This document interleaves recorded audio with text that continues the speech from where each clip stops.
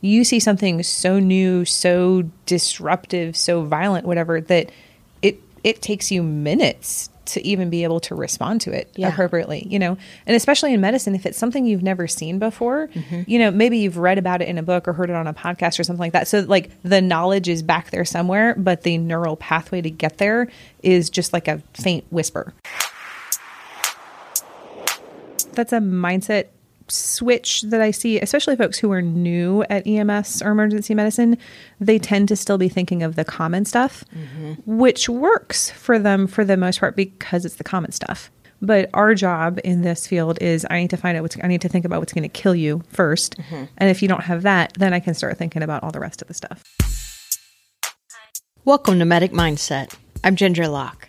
This is an episode of the Thinking series, where I talk to Associate Medical Director of Austin Travis County EMS, Dr. Heidi Abraham.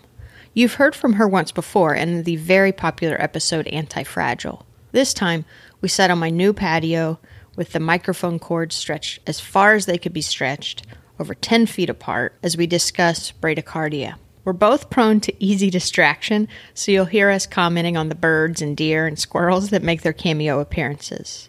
Dr. Jason Pickett would have me call her T-Rex, but I'm not having it. She's Dr. Heidi Abraham, and I absolutely love her company, and I hope you do too. Look, I turned into an old lady. Aw, you got your little... It's a birding. Oh, that's... My mom has one of those. There you go. Yeah. The pandemic transformed me. Look, there's 2 babies right there. Are we going to keep doing this for the whole podcast? Well, I mean, that's pretty phenomenal. Okay, so we're going to do it for the whole podcast. Dr. Heidi Abraham, thanks for joining me. Who are you? Where did you come from? I once texted you and said, look, where are you from? Where'd you grow up? And I got like this long paragraph back. It wasn't straightforward because you've lived in a bunch of different states, I think. There's a lot of history. Where'd you go to med school? So I went to medical school at Wright State University up in Dayton, Ohio. I did my emergency medicine residency up there as well. And then my good friend Jason Pickett kicked me out of the nest and promised to burn my house down if I didn't leave Ohio. So I went to Houston, Texas for my EMS fellowship, worked with the Houston Fire Department for a couple of years, fell in love with Texas, moved to San Antonio, and now I am the medical director for New Braunfels Fire Department and associate medical director for Austin Travis County EMS. So I have my 2 dream jobs. That's cool. Yeah, I love it. Yeah, and you once told me you could just do that. Yeah. Well, and I also work clinically. So I work about 8 to 10 shifts a month in the ER, and I love getting to do that side of clinical medicine as well. I wanted to do a thinking series with you. I don't know why I picked bradycardia, actually. It's what I'm interested in. I believe I picked bradycardia. Did you? Yes. I made an Instagram post of the causes of bradycardia once. It was actually just a whiteboard that we did randomly in class, and then I took a picture of it and posted it. What's on your list of causes of bradycardia? Oh, goodness. That's a very long list. Really? Because when I ask people, sometimes people struggle coming up with the list. The list of common causes of bradycardia is pretty short. There's like 2 or 3 things on there. The list of all the possible causes of bradycardia is a lot longer. I think it's important to keep all those different things in mind because the benefit of a differential diagnosis is if you're not thinking about it, you're not going to find it.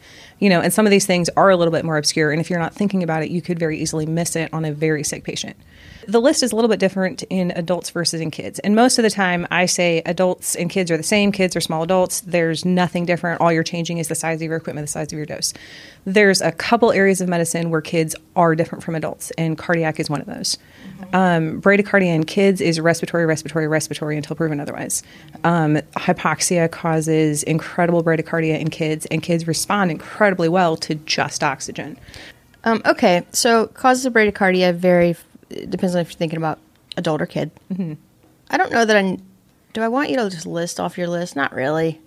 I mean, I think we need to remember that the other key or most likely cause of bradycardia in kids is the hyperpolarization activated. You can't. Good try. Cyclic nucleotide gated potassium channel 4.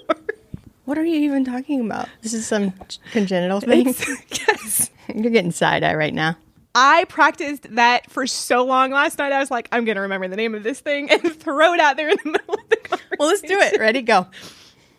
I think the other important cause of bradycardia in kids that we need to keep in mind is the hyperpolarization.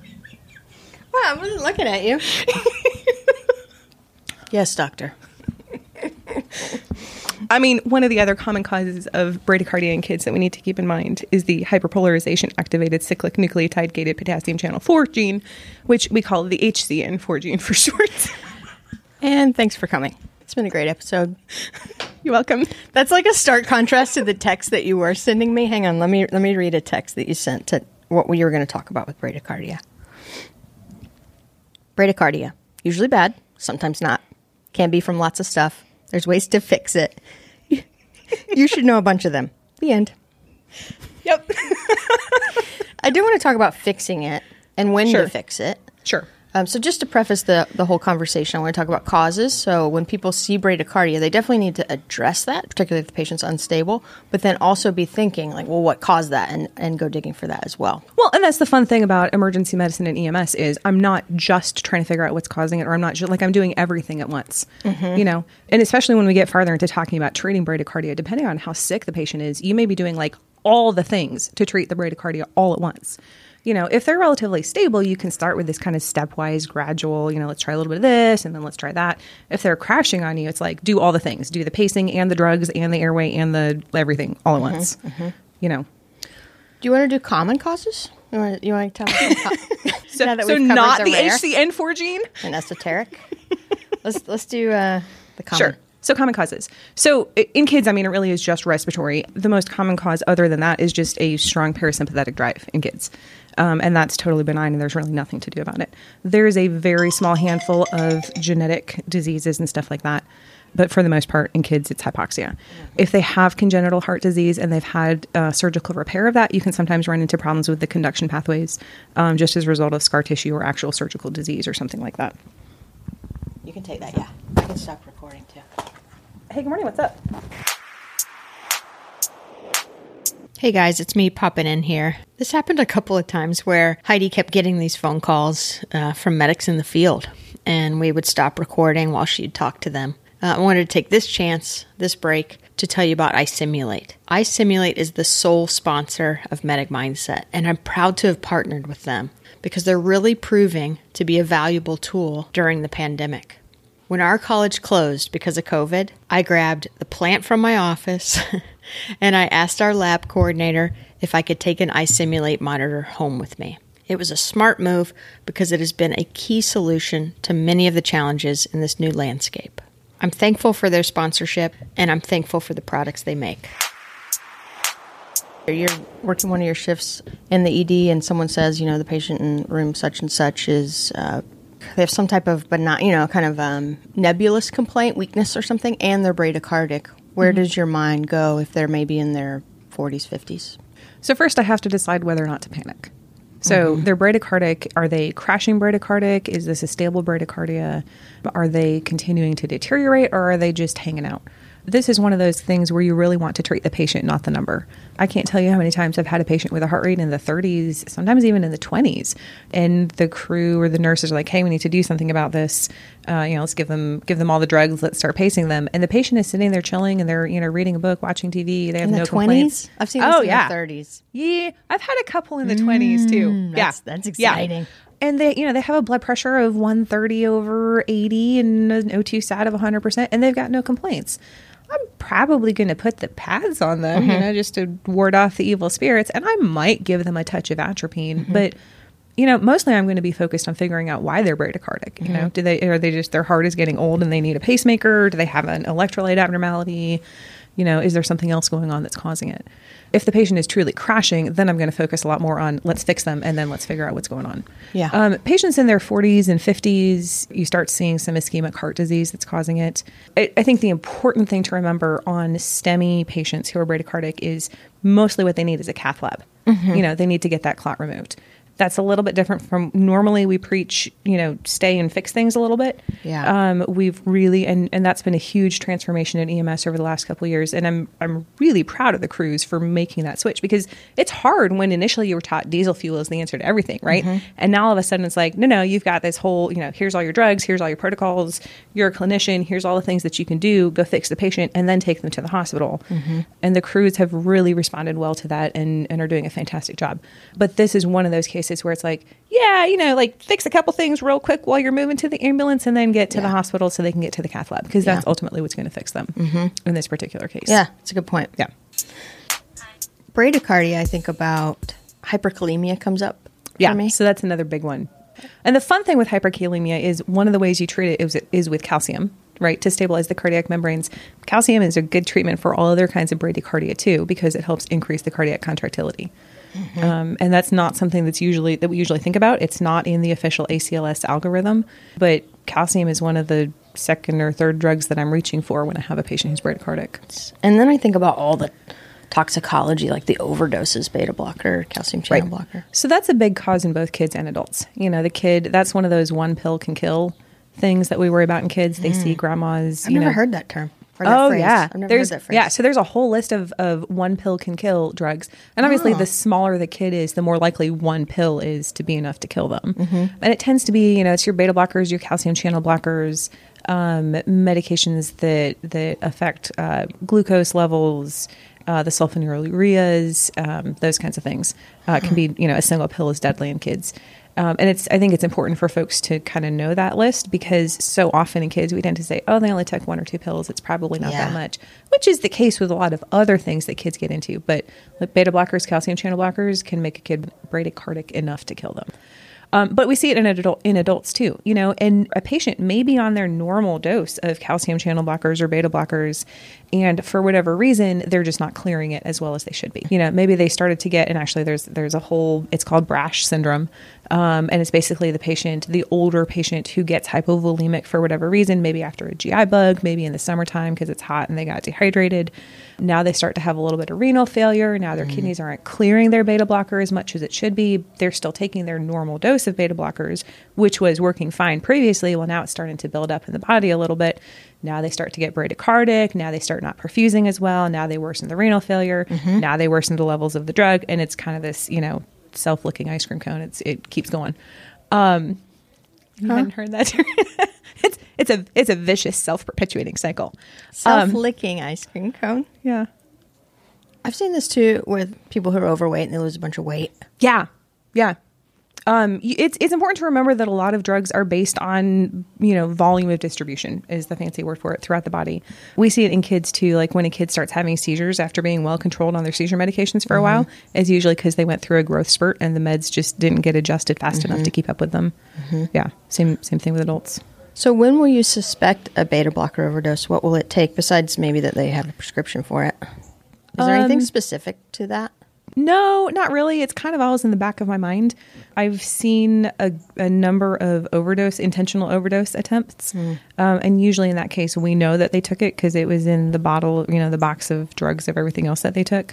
If it's on their prescription, I kind of generically have it in the back of my mind on any older patient who comes in who I just don't have a good history on, either because they're obtunded or they came from a nursing home and who knows what the history is or something like that.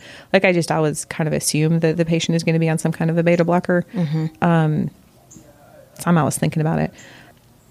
So we've talked about beta blockers. We've talked about hyperkalemia. How about organophosphate poisoning? Oh, that's a fun one. It is fun, right? It is. It's super fun.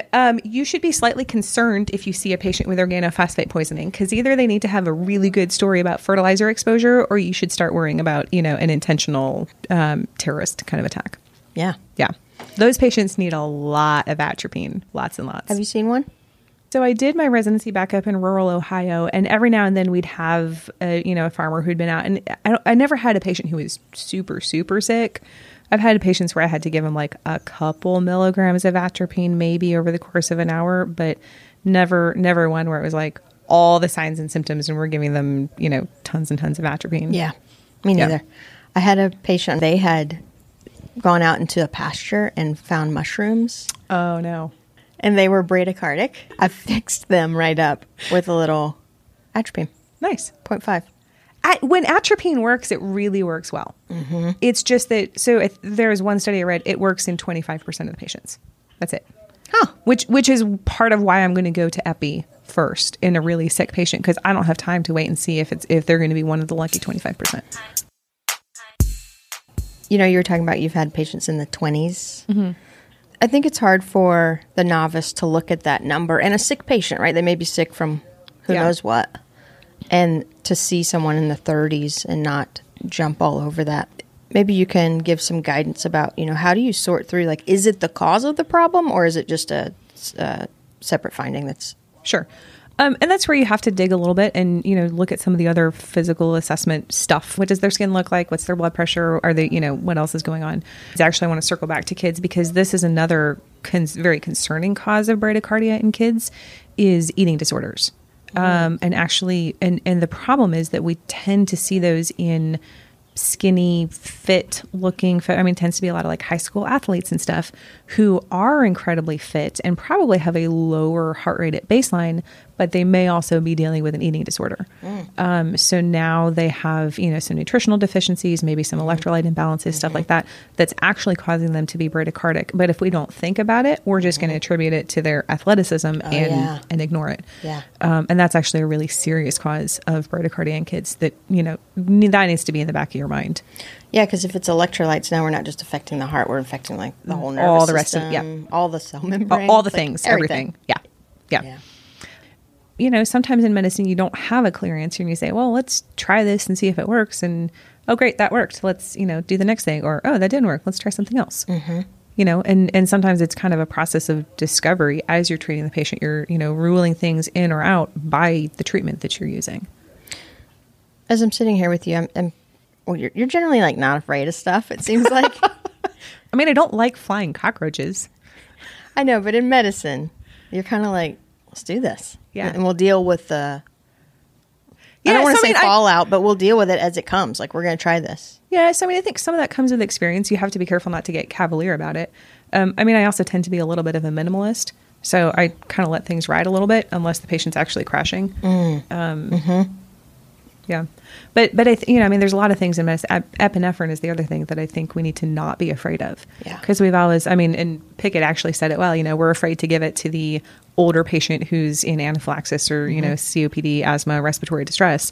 Well, it doesn't work on COPD, but asthma, some kind of respiratory distress that would benefit from epinephrine. And everybody says, oh, well, we don't want to use epi because their heart is old.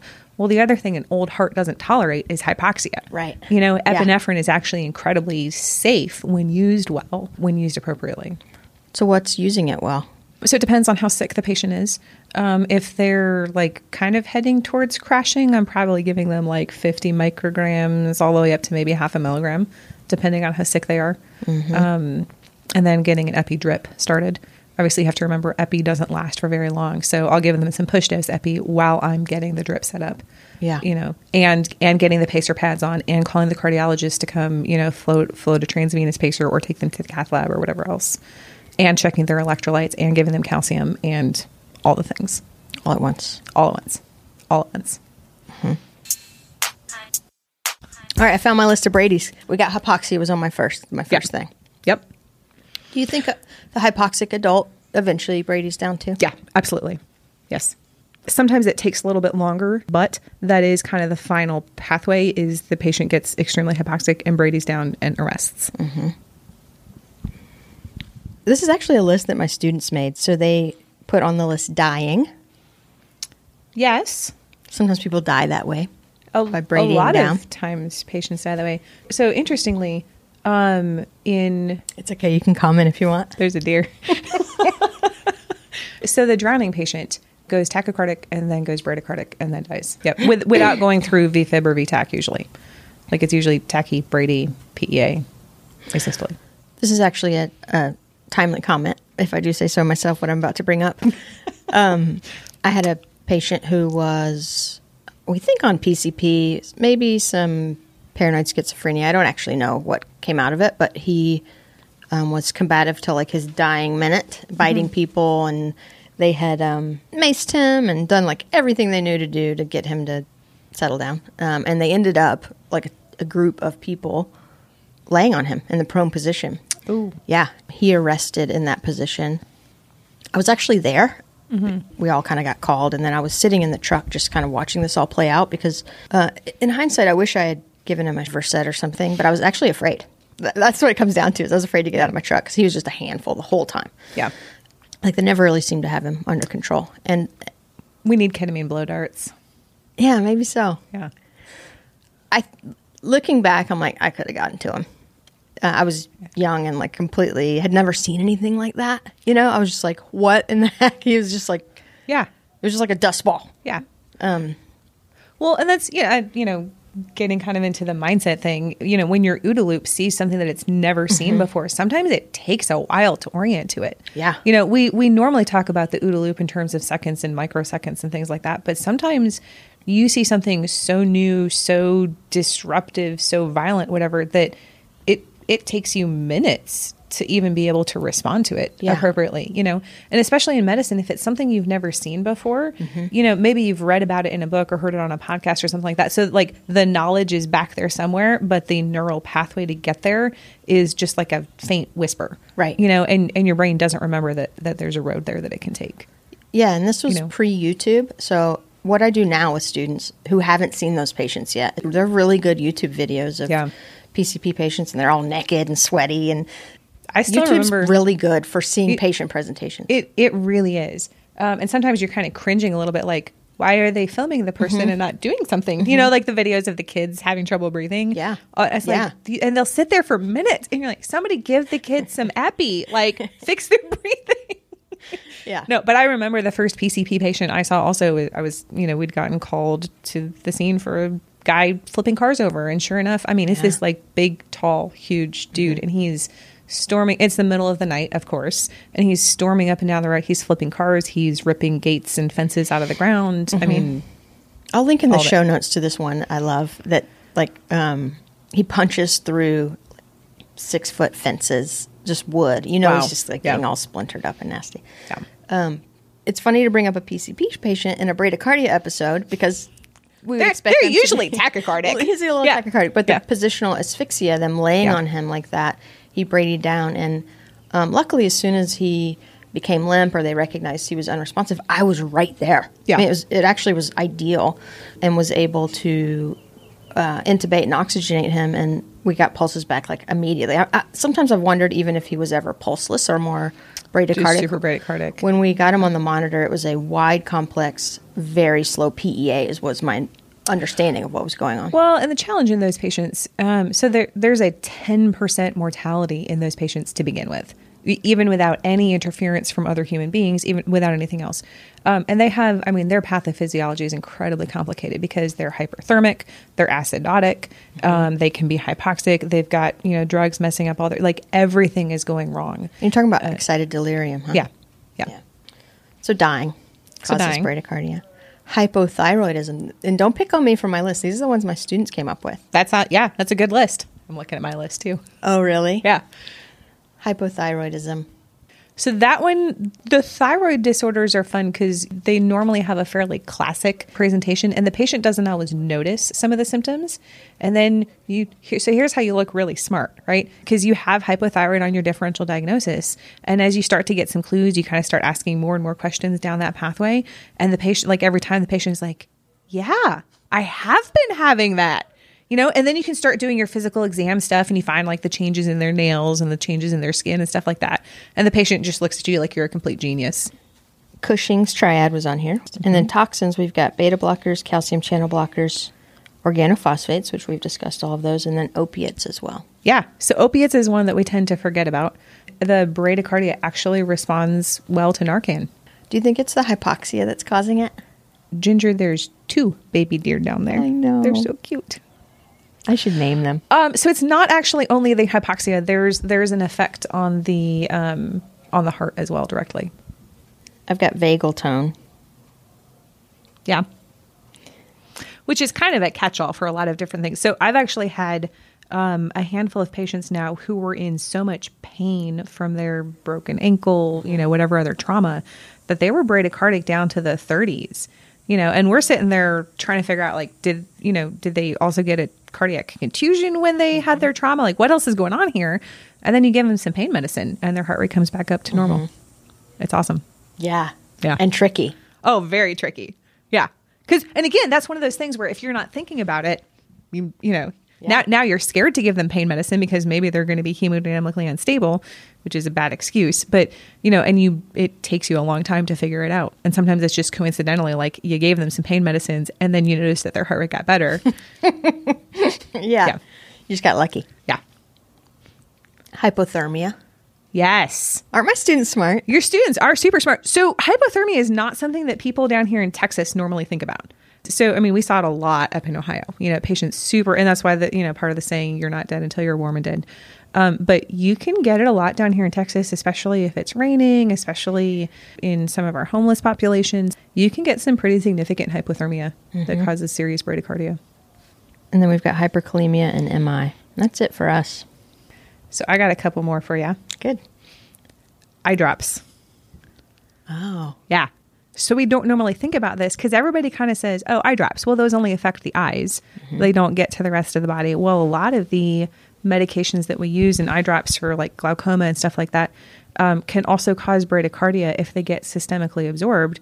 And surprise, in older patients who don't metabolize stuff super well and who are taking these drugs on a regular basis, you can actually get some pretty significant systemic absorption from the med itself. Because Yep. I thought you were getting it like, you know how you can rub your eyes and it's a vagal stimulus? Well, so that's the thing too. Rubbing your eyes. I've had patients who put in their contact lenses, like were new to contacts and passed out as they were putting their contacts in because they vagaled themselves down. Yeah. See, this is why I love bradycardia. Oh, the list is so long. Digoxin.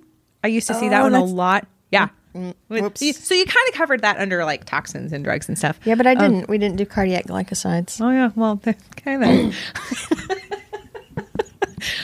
So digoxin, not a ton of people are on digoxin anymore, but dig toxicity can cause bradycardia. And the fun thing with dig is you get a fairly classic, ice cream scoop kind of shape to the ST segments that can clue you into that. Unfortunately, EMS doesn't have much in terms of treatment. It needs Digibind to bind up the digoxin. I think that one has a very narrow therapeutic index. I think it's easy It does, yes. Well, and again, it tends to be older patients who are taking it who have decreased renal function and decreased drug metabolism, and it's easy for that one to build up. Yeah. The other one that I think people need to keep in mind is that lidocaine can cause bradycardia. A couple years ago, these studies started coming out that lidocaine is a good pain control option for patients with kidney stones. Because it's, directly numbing up the urinary system. And we, tend to give it in younger, healthy patients. I actually didn't know it worked like that. Oh, yeah. I had mixed results with it. Like I've had some patients where it worked great and some patients where it did absolutely nothing. And that's kind of what the studies indicate also is kind of mixed results from it. The dose that we're giving it at tends to be a really safe dose for most patients. But sometimes you can get lidocaine toxicity with that. If you're injecting local anesthetic, for, closing up a wound or as a digital block or a dental block or something like that. And the lidocaine accidentally gets into a blood vessel, which is why you always aspirate before you inject. But if the lidocaine goes systemic, especially if you end up giving, kind of on the higher dose, you can cause some pretty significant bradycardia with that. Let's say I came into your ER with bradycardia. What would you think would be the cause of my bradycardia? Did you check in for bradycardia or did you check in for another symptom? Right. That's a good question. Maybe I had syncope and bradycardia. Okay. So I'd be worried about cardiac stuff, maybe an ischemic. Because I'm old enough now. I've seen patients in their 20s and 30s with heart disease, especially with syncope. You worry about cardiac stuff. A massive pulmonary embolus can actually paradoxically cause some bradycardia just because of the strain on the heart. So I'd worry a little bit about that one and kind of look into other, are you having sharp pleuritic chest pain? Are you having shortness of breath? Then you dig a little bit more into the history of what was happening. Had you just stood up? Have you not been drinking a lot of fluids recently? Were you stressed out? Did you have your knees locked? Something like that. Was this just a simple vagal episode and you're still bradycardic and hypotensive from it? And, we lay you down and maybe give you some fluids and your heart rate starts coming back up again. And probably at mid-40s, you're thinking meds too, because I could be on a beta blocker for hypertension or something. I'd worry a little bit about meds. I'd ask about some of your medical history and see if we have any renal failure stuff to worry about. Wait, renal failure? I'm too young for that. Hey, you can't go saying you're too young, you're too old for cardiac disease and too young for... I thought I could. Nope. So we think about hyperkalemia as a result of renal failure or, blood pressure meds and stuff like that. There's a lot of patients who take potassium for whatever reason, either because, they take like 20 pills a day and, a pill of every single vitamin or something, or because they're on a medicine like Lasix, which is a potassium wasting diuretic. So their doc has also put them on potassium supplement. And for some reason, the potassium supplement just got too high. Yeah. It built up for some reason. The list I just heard you make was kind of like worst first. You're talking about PE, MI, hyperkalemia. Like you're thinking big Yeah. Big stuff. So I think that's a mindset switch that I see, especially folks who are new at EMS or emergency medicine. They tend to still be thinking of the common stuff, which works for them for the most part because it's the common stuff, but our job in this field is I need to think about what's going to kill you first. And if you don't have that, then I can start thinking about all the rest of the stuff. Yeah. And sometimes even before thinking about what's worse first is acting. Yep. Like bradycardia, hypotension, unstable bradycardia. Yeah. I'm going to save your life, and then I'm going to figure out what was killing you. Yeah. Yeah. I think bradycardia is probably a really good example of that. Yeah. Because it's just a rate issue. If you think, but you have to have enough info to decide that the rate is what's causing the problem, right? Like you can't, like going back to that healthy patient in their 20s and 30s heart rate, right? Yeah. So it tends to be one of those cases where if you're sick enough, I'm probably going to start treating your bradycardia anyway, while I figure out if the bradycardia is causing something or if something is causing the bradycardia. I'm still going to start treating the bradycardia just because it's enough to make you unstable, and I need to start treating it even while I figure out. You're kind of making me rethink this mega code we do. Really? So it's a head injured patient who's bradycardic and unresponsive from the brain injury. What I've done is I start them at a rate of 60 and then I Brady them down to see if they'll start, if I can rope them into like what is their threshold. It's a kind of fun thing to watch because I watch their thinking, and like at 60 they're like cool, and then I put them at 50 and they notice it, but they're like cool. And then I put them at 40, also notice it. And cool. But the second it hits the 30s, they're like, I need to change that number. I think 30s is like the magic number. Where it's like 40s is kind of close to 50s, which is kind of like the really, really low end of normal. But by the time you hit 30, it's like, oh, that's not good. That's like half of what it should be. Like no matter what, I'm going to tinker with that. I need to consider it. And I've talked to them about it and how if the blood pressure was, because we're talking about brain injury, we're talking about increasing ICP, we're talking about increasing MAP and increasing blood pressure.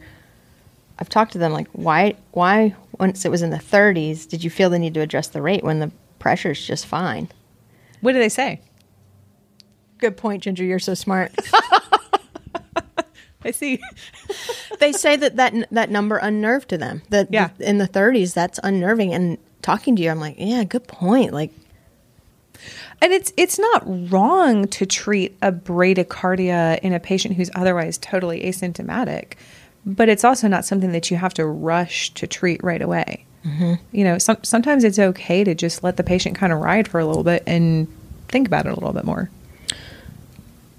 The actual act of pacing seems like, and you can help me here, but it seems pretty safe. Yeah. Yeah. Like I could pace you right now. I wouldn't be happy about it. I mean, I could try, but you wouldn't let me because you know jujitsu. Right. But I could pace you up to 120 and it would be zapping you and you'd be mad. But once I turn it off, like, I don't think it causes any long-term damage or what's the risks of pacing? So electricity is another one of those things that I think we're a little too afraid of in medicine. I've had a lot of medics over the years who have been hesitant to cardiovert an unstable, pulsing VTAC or an unstable AFib RVR. They've got a heart rate in the 170s and a blood pressure of 60 or something. And we're scared of it I think probably because we're afraid that it'll send the patient into VFib or asystole. And there is a very, very small chance that will happen. It is a real risk. Even with pacing? Yes. It's less than 1%. Yeah, there's a risk, but if the patient is sick enough that that's what they need, there's a much higher risk to not pacing them than there is to pacing them. And I think the most important thing at that point is let me get the pacing going, and then let me make the patient as comfortable as I can, or vice versa, depending on how stable or unstable the patient is. The pain control comes either before or after I've started the pacing, but there should be some kind of pain control also. Well, tell me what you would do there, like if they're having pain. And does it depend on their level of pain? It depends on their level of pain. It depends on how long I'm going to be pacing them for. It depends on how alert the patient is. If the patient is pretty unresponsive as a result of their bradycardia, I'm just going to start pacing them. And by the time I get their heart rate up high enough that they're awake and yelling at me, then I can, then I got their heart rate fixed. Now I can focus on some other stuff. If it's a patient who is I mean, I've had patients profoundly bradycardic, like in the 20s, who needed to be paced, and they were awake and talking with me. And that's when I'm like, well, let's get 100 mics of fentanyl on board, and here's what we're going to do, and it's not going to be comfortable, and we'll work on it and figure it out. I like fentanyl. I like ketamine. I'm hesitant to use benzos just because for any kind of electricity, whether it be pacing them or cardioversion, whatever.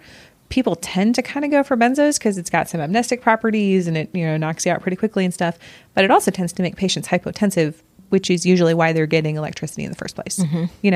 I like fentanyl. I like ketamine. I've ended up with patients on fentanyl drips in the past, usually like, 50 mics an hour, 25 mics an hour kind of thing, while they're on a pacer. And the other thing to remember for us in EMS and emergency medicine, it's a temporary thing. Yeah. Depending on how long your transport is, maybe 20, 30 minutes, unless you're, in some super rural part of the country. And then you get to the hospital. And even for me, when I'm working in the ER rather than in the field, it's still a temporary thing. Like I'm calling cardiology to come either put in an actual, a temporary transvenous pacer or an actual implanted pacemaker. So it's not a long-term thing, but I've had them on fentanyl drips for a couple of hours. I like ketamine, low-dose ketamine drips, work really well for that also. In talking to people that work in hospital, specifically the emergency department, I've learned how much it is so similar to EMS. It just happens to be inside a building, but it's still, you're not in the hospital. Yeah, you're not. Well, but so the ER is kind of cheating though, because like I'm in a well-lit room. The patient is laying on a bed, usually, for the most part. Mm-hmm. I have a team, depending on how busy, I have a couple other people there to help me. I'm not bouncing around in the back of an ambulance. I usually have a little bit more history by the time the patient gets to me. Sometimes they come in the front door and nobody knows anything about them and they just show up in my resuscitation bay. Mm-hmm. But usually, EMS brings them in and they've already done some of the digging and detective work. A family member has showed up. The initial emergency that was making everybody freak out is past and they can now calm down and answer my questions, a little bit better. Yeah. So I very much enjoy working in the field a lot more than in the hospital, because in the field, like, stuff is still kind of crazy and chaotic, and you're working on the floor in a poorly lit room and it's 110 degrees in there, and there's like 27 family members standing over you yelling at you, like all that kind of stuff. It's a lot harder to do it out in the field. It's totally different in those ways. It is. And the similarity I've experienced is that what you're doing in the emergency department is temporizing measures. It's usually not the definitive thing. You're right. In that respect, it's still very much I'm fixing some immediate problems and then I'm passing it off to somebody else. Mm-hmm. Yeah. I wanted to ask you if a medic brought in a patient who's being paced and they have the initial presenting rhythm. Maybe the initial rhythm was kind of like some irregular stuff going on. So it wasn't just like a sinus brady at a perfect little 40. It was like there's some irregularity to it, right? Mm. And you can see that rhythm strip. And you can see a 12 lead that maybe, let's just say in this scenario, it's not a STEMI. Do you turn off the pacer to see what they're doing now? I've always been curious what I would do to receive a patient who's being paced, because I've never been in that scenario. So I'm not going to turn the pacer off right away. I think, and this kind of bugs me sometimes when some of my emergency medicine colleagues don't really listen to EMS. And they kind of want to take a fresh look at the patient, which is fine. You should take a fresh look at them, but give EMS a chance first, because it's usually some smart guys out there who probably did the right thing for the patient. I'm going to leave whatever is going on with the patient. I'm going to leave the pacer pads on. I'm going to leave them pacing. I'm going to leave them on the EMS monitor. We're going to move the patient over. I'm going to get history. We're going to get all of our stuff set up. We're going to, draw blood. Like, we're going to get things stabilized, get through the first 5-10 minutes of transition in the hospital. I'm going to ask some more questions of the patient or EMS or the family member, try and get a little bit more history just so I kind of have a better grasp on the picture. And then I might turn the pacer pads off and kind of see what our underlying rhythm is with epi and atropine and our own pacer pads ready to go again, just to kind of see where we're at. Pacing doesn't fix the heart rate. Mm-hmm. Pacing can temporize it. So if there was something else going on that was causing the bradycardia that we've maybe fixed knowingly or unknowingly, now maybe their heart rate will be back up to normal. But unless EMS has really administered some intervention or something has changed in the patient's clinical picture, they're probably still going to be bradycardic, and I'm still going to be pacing them. Yeah. You know how old people get pacemakers? Yeah. Young people get them sometimes. Oh, that's something we forgot on our differential diagnosis. Please. Lyme disease. Classic cause of bradycardia in the young patient because it messes with their conduction fibers. We don't see Lyme disease a lot here in Texas. Oh, yeah. Which is why it's a Midwest thing? It's a Midwest thing. Yeah. There's starting to be more cases of it here, but it's still not a super common thing. Anyway, you were saying Squirrel. Old people. Actually, there's a cat down there. See, there's all the wildlife. Where do you see the cat? There is a cat that lives there's down there. Which almost looked like a raccoon because it had a black and white striped tail. Mm-hmm. Yeah. Not yet. Seen a Focus, raccoon. Ginger. Focus. So, my question is, why do old people start needing pacemakers? Is it that the conductive cells just aren't healthy anymore, and it's just like all of our cells, they're just starting to not work? So you start to have a lot of fatty tissue that infiltrates the heart as you get older, not because of, unhealthy diet or lifestyle or anything like that. It's just as tissue gets older, it tends to get replaced with fat. That's a little mind-blowing for me. Really? Yeah. Yeah. So the conduction fiber, it's kind of like a highway that's just been driven on for a long time, and you start to get little cracks in the asphalt and little potholes here and there. And if the roads department doesn't keep up with it, eventually it's a pretty rough, rocky, disconnected kind of road. Huh. That was a great analogy, Ginger. That's why I said, huh. I expected more enthusiasm. It's the mind blown. Just Yeah. imagine that. Okay. All right. I think one thing that's probably important to mention when you talk about pacing is that you need to make sure that the mechanical capture is there also. Mm-hmm. So a lot of times it's easy to look at the screen and see the pacer spikes and say, oh, we fixed the problem. And then you reach down and feel the patient's pulse and it's like, nope, still 20. Yeah. Good point. Yeah. Thanks for throwing that in there. That's core curriculum stuff that you just hit on. Figured. Yeah, it's good. It's good. I mean, we could go back to talking about the hyperpolarization activated cyclic nucleotide gated potassium channel 4 gene again, if you'd like. You're getting really good at that. I know. You know what happens is when you do this, you see one the next shift. So side story, the greatest moment in all of residency for me, I happened to read this article about some weird EKG finding, like weird, obscure. I don't even know how I found the article, like just this random article.